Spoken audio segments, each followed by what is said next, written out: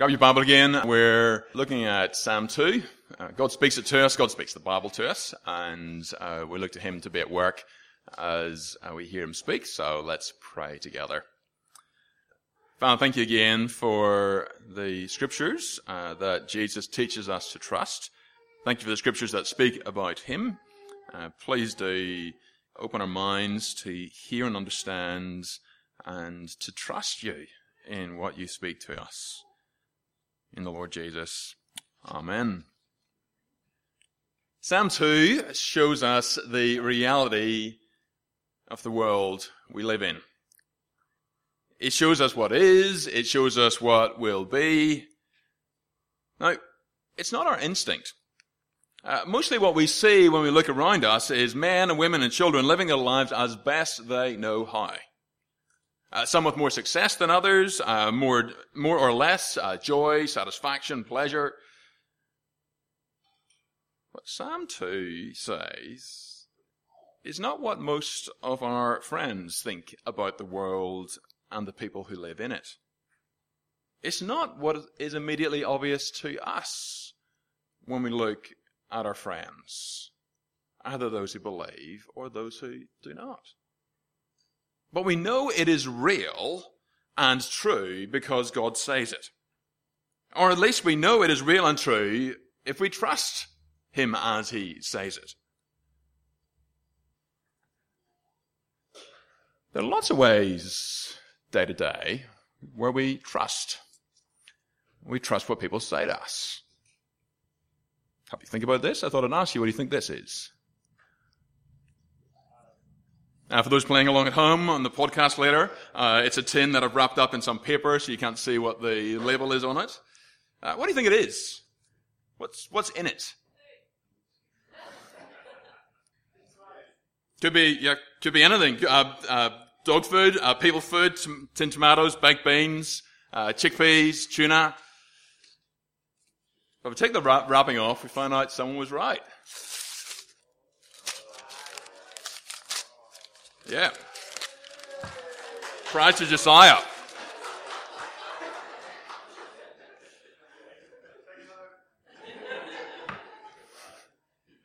The words inside of the tin tell us what's in it. So, what do you think's in it now? You sure no one swapped the label? Yeah, that's what I thought when I bought it. I thought there are tomatoes in this tin. In fact, I thought there are tomatoes in this tin because there's a label on it that says there are tomatoes in it.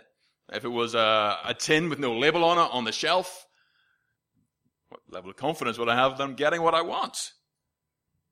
See, I trusted the words to tell me what I wouldn't have known if the tin had no label on it. I hope that what's inside it is what it says is inside it. I think there are tomatoes in it now, and I expect to find tomatoes inside when I pull the lid off. Because I trust the people who put the label on the tin. I have faith in the maker. Right up to the moment when I pop the lid open, I forgot to bring a jar to pour it into. Right up to the moment when I pop the lid open, I'll be acting on faith. When I open it, I'll see. Now, what would happen if I decided I wanted tuna, not tomatoes? I could decide to distrust the label. And the label writer. I could squint my eyes until I can barely see it. If I look at the right angle, it could decide that looks like a tin of tomato, or I could just write my own label and put it on and see what happens when I open it. What do you reckon I'll find inside once there's a label saying tuna on it? No, it's still tomatoes. Let's look at Psalm 2 and what it says about us and God. The labels, if you like. Let's look at what God says about the way things are and the way things will be. The first few verses point to humans and says they're rebels. We're rebels. Verse 3, the rebels say about God and his anointed king, let us burst their bonds apart and cast their cords from us. The rebels act as if they can get out from under God's rule. They act as if life would be better if God did not rule them. When God made the world, he put a label on it. The label says that God is God and that we are not. That he made us, that he made the world in us. He made the world we live in. That we should thank him, that we should honor him as our maker and the giver of all good gifts. The truth is there to see. But it's like we've squinted our eyes till we can barely see, or closed our eyes till we cannot see, or covered the truth with our very own label. We don't see that every good gift we have is a gift from God that we should thank him for. We don't see that obeying the good God in the good world he made is the only way to be truly free. We don't see that every good gift is something we should thank him for. We hide the truth. We act as if it's not true. We act as if God is not God. We act as if we can get out from under his rule, as if life would be better if he didn't rule us. If you look at the world around us and look at yourself, you can see how it's working out for us. The psalm is asking why.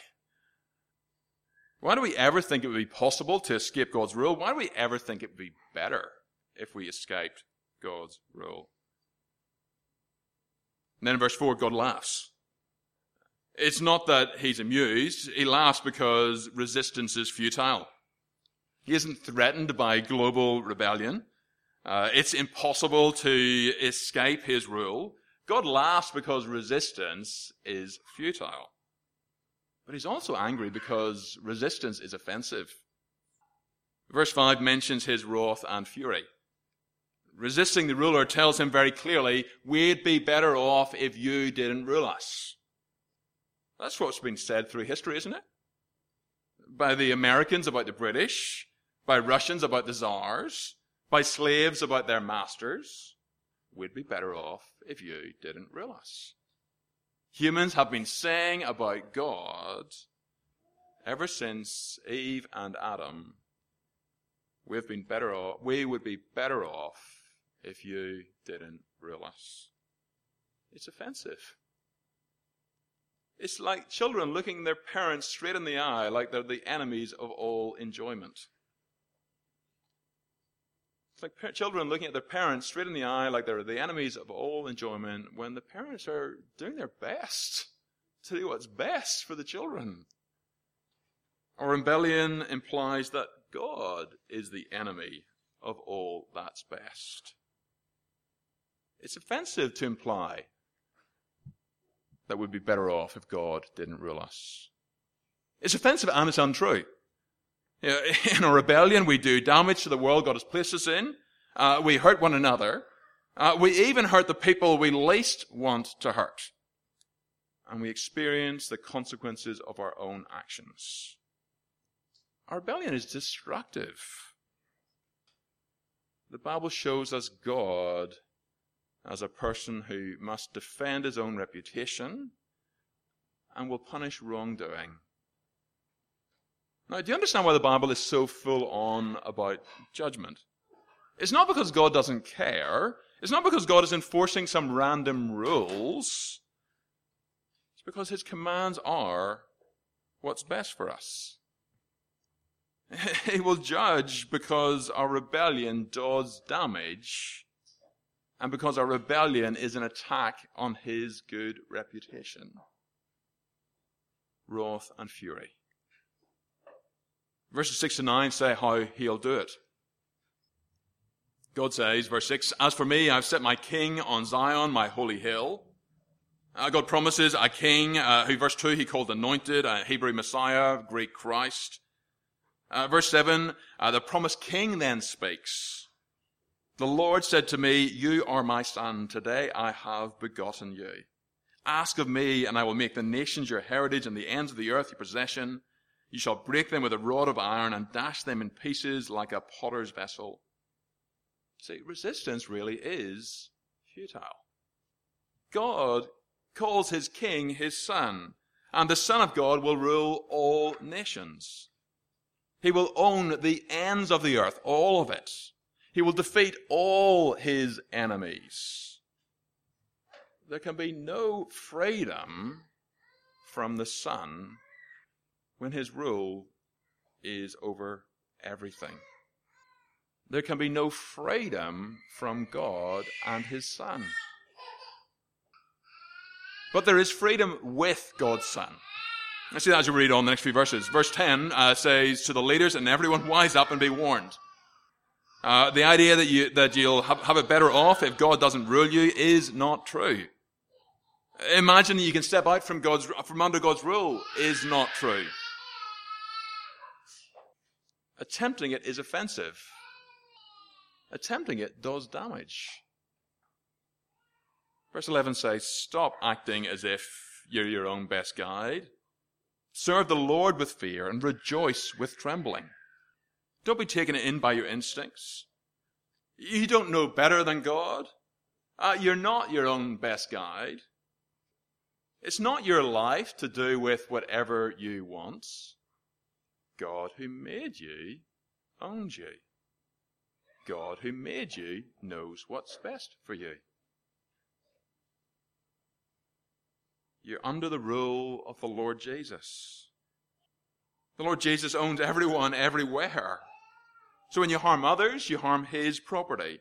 When you refuse his rule, you challenge his authority and you deny his goodness. The instinct to want to be free from him because you think life will be better without him, it is not true. A tin of tomatoes is still a tin of tomatoes no matter what label is added onto it. Saying I can't believe in a God who doesn't change what God is like. Or I like to think that God is doesn't change what God is like. It's time to get in step with reality and keep in step with reality. Jesus is the King, and we should and must submit. You should submit. Submit to the Lord, the living and true God. Submit to his King. That phrase in verse 12, kiss the Son, it's the kiss of allegiance. It's the kind of bowing in submission and sworn loyalty. It's saying like, yeah, Jesus is the one I follow. The rest of the psalm explains why you would. Verse 12, lest, so that he doesn't, lest he be angry and you perish in the way, for his wrath is quickly kindled. God's anger is usually described as slow. We'll get to that in a moment. He delays. He doesn't fly off the handle as soon as someone provokes him and strike back. But here he says his wrath is quickly kindled. He delays his judgment, but while he delays, he is being provoked. While he delays reason after reason after reason for him to judge is stacked up. Like more and more dry tinder and kindling, that easy to burn, and until it's ready for the slightest spark to send it off. The psalm says, see your danger. You've been provoking God by treating him like you'd be better off without his rule. See your danger. Saying escape.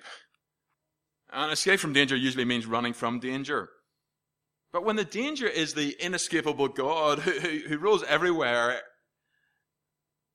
the God against whom resistance is futile, well, there's nowhere to hide.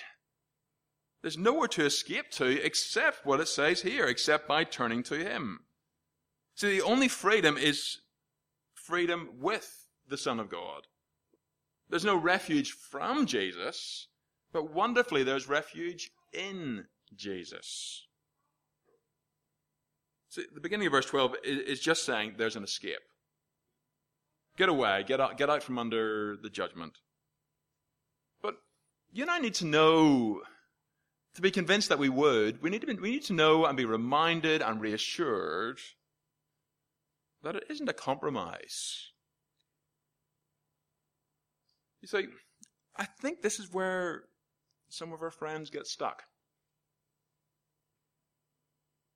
As if it would be great, the thinking it would be great to live without God interfering, that would be the ideal.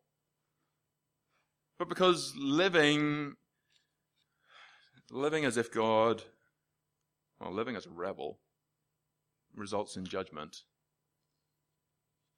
well, then the least worst alternative is to line up with him just enough that I won't be judged. As if it would have been great to live with no interference from God who made us, but because living that way ends in judgment, the least worst alternative is to acknowledge him so we won't be judged. The Bible says not at all. Refuge in Jesus isn't just safety. Look at the last line. Blessed are all who take refuge in him. The psalm speaks to kings and rulers, peoples and nations. It speaks to all of us and friends and family we live among. Look, people may be convinced that they'd be better off without God ruling, but it just isn't true. Our instincts betray us when they fight for freedom from God. They are false guides. True blessing, the truly good life, the optimized life is life in this life and the next is found with Jesus, the Son of God, our rescuer and our ruler. True blessing, the truly good life, is a life with Jesus as his forgiven people. So trust him and keep on trusting him. That's what the psalm says. Now we're taking this opportunity to think back through things we've heard this year, so I want to mention some bits from Mark and Philippians and 2 Peter as they connect into this psalm. Earlier this year in Mark's Gospel, we heard God speak to Jesus some words from Psalm 2.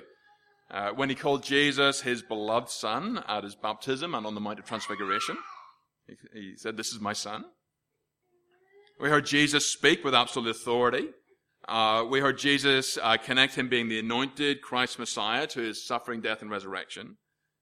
We heard Jesus explain his death, for even the Son of Man did not come to be served, but to serve and to give his life as a ransom for many. And it makes sense why there is refuge in him. All the damage and dishonor we have done, all the damage and dishonor we have done that deserve judgment, that's stacked up against us, was stacked up on him. He took our guilt, our punishment, our shame. So he is our refuge. Mark finishes with Jesus raised to rule, just like the psalm expects him to be. When we read Philippians, Psalm 2 echoed in the exaltation of Christ, who humbled himself even to death, but then is raised as the one whose name is above every name, to whom every knee will bow. But I think there's also an echo of this psalm in the invitation to find refuge in Jesus that echoes right through Philippians. When Paul speaks to the Philippians as rescued people who will be pure and blameless on the day of Christ, he speaks to them as people who have found refuge in Jesus. When Paul speaks his pleasure when the gospel is preached to the lost around Rome, and he rejoices in believers calling men, women, and children to find refuge in Jesus, it's where the psalm sends us. We read 2 Peter, and there we heard Peter share this same passion to see the gospel preached. He explained why God does not light his judgment, though it is so ready to go up in flames. That God is patient, that God keeps putting up with provocation, that he delays judgment in order to save. He delays judgment in order to see more and more men, women, and children turn in trust to Jesus. And so this is a time in which there is still time to trust. For as long as God delays, it will be a good day to speed the final day by inviting men, women, and children to find refuge in Jesus. To find that he is the one who brings eternal blessings of forgiveness and eternal life. Those are kind of vibe connections from Psalm 2 into what we've been reading. Let me show you one specific connection. 2 Peter chapter 1 verse 19 says, "We have the prophetic word more fully confirmed." Peter says that just after he looks back to what happened in history at the Mount of Transfiguration, when God in heaven said to Jesus, "This is my beloved Son, with whom I am well pleased." Beloved Son, this is my beloved Son, echoing Psalm 2. Peter speaks as someone who was on that mountain and who heard God say that to Jesus. He saw Jesus act with authority that meant that it made sense to him that it would be true. He saw Jesus, or heard Jesus command wind and waves, demons, disease, death, and they obeyed him. He saw Jesus raised from death, just as he said. So he proclaims Jesus as the one who now rules over all things and has promised to return to judge rebels and to bring his people safely home. See, because God spoke to Jesus, because Jesus is already raised, because Jesus has spoken his promise, we have the prophetic word made more certain. It was always true and certain, but now we have it more fully confirmed. It's like that moment when the lid comes off the tin, and inside, as expected, tomatoes. You kind of, as you open it, you know what you're going to find there because you're trusting what's been said. But then you see. Now you see that the label was always true. It's not hard to guess what's going to happen as you kind of tip it and some tomatoes come out. You know what's going to happen as you keep tipping. The label keeps proving true. You're still trusting the label as you pour, but you've seen some of the truth. You've seen some of what the label says come out, and so you're expecting even more to come out as it continues to pour. I hope the illustration works for you. It's like that with Psalm 2. It was absolutely true when God spoke it. It told us what was, what is, what will be. It's absolutely true when God spoke it. But we live in the reality it speaks about. And some of what was future when it was spoken has already poured out in time. God's words about making his Messiah Christ ruler over everything have begun fulfillment in the authority of the Lord Jesus, in his resurrection, in his ascension. God's words about human rebellion, they describe the world we live in. Some people get to rebellion by saying there's no God or they're following some other God. But one way or the other, all of us have lived as if we'd be better off if the God of the Bible, the living, true, and holy God, was not our ruler. The Psalm speaks and explains our experience. We can glimpse how offensive that is. We can glimpse how destructive it is in our lives, in our unfailing ability to hurt the people we least want to hurt. God's word explains our experience. God's word about judging our futile or offensive or our destructive rebellion, well, he hasn't done that yet. Except he did pour out his wrath and anger on his Son, the Lord Jesus, when he died on the cross, punished for us. So yes, Psalm 2 has already proved true. The lid's off. We've seen some poured out. The Bible has already proved true. There's more that we haven't seen yet. But it's not hard to guess what's going to happen as time continues to pour out. We can keep trusting God who speaks the Bible as time unfolds. Because we've already seen some of what God speaks come out as he said it would. We can be even more certain as we look forward to what happens next. Even more certain about what is true of us now. God speaks truly about our present reality. He speaks truly about what is next. And wonderfully, the invitation to come to safety still stands. It's the reason he delays judgment. So what do we do with all of this? We know it's true because God speaks it. So what? So do what you do when you find out something is true. When eventually I pull the lid off this, no, I'm not going to do it today. Assuming I open it and I find inside here whole peeled tomatoes, and I see that what I think is true proves to be true, I'll do what I was planning to do with the whole peeled tomato. I don't have no plan yet, but I'll do what I'm planning to do with them at the time.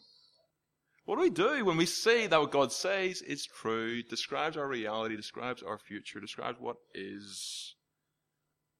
Well, we do what we do when we trust someone that what they say is true. We act as if what God says is true because we're convinced it is. Now, if you're curious but not yet convinced, is this edging you towards being convinced? Kind of hearing some of these connections? What would convince you? Are you starting to understand why many of us are convinced that these things are absolutely true, absolutely real? Please ask me or ask one of the other sojourners if you're kind of trying to work out the confidence thing. If you're convinced but not yet committed, well, what's holding you back? I think I want to say, what is it that you're not quite convinced about yet? Is it something about you, or about God, or about your friends? Again, please talk to me or one of the other sojourners as you think it through. If you're convinced and committed to Jesus, you have every reason to be captivated, committed, and concerned. Captivated by our Father's love, committed to his family as your family, concerned for Brisbane and the nations, because the reality is, if it wasn't for God's rescue in Christ, we'd all be judged and condemned.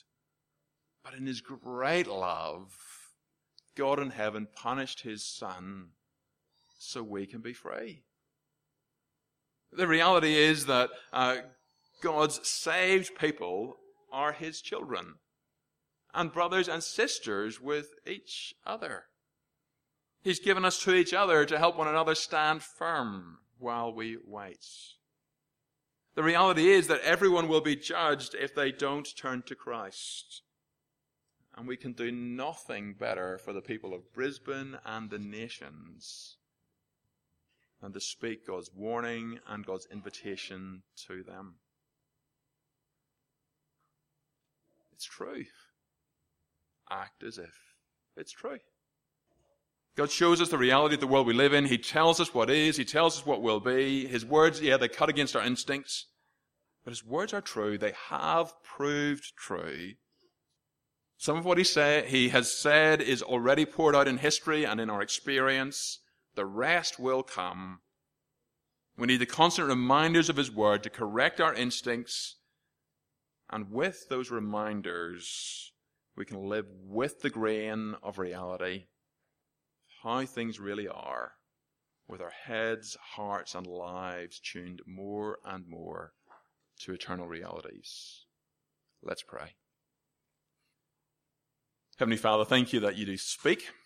Thank you that you've revealed the truth both in creation and in your word concerning your Son. Father, please do help us to see that your word is true, to see how it has proved true. Please do convict and convince and turn our hearts that we trust you. And Father, please, trusting you as you speak concerning yourself, your Son, ourselves, believers, unbelievers. Father, please, as you show us what's true, cause us to live in ways which reflect what's true, to keep in step with those realities. In the Lord Jesus, amen.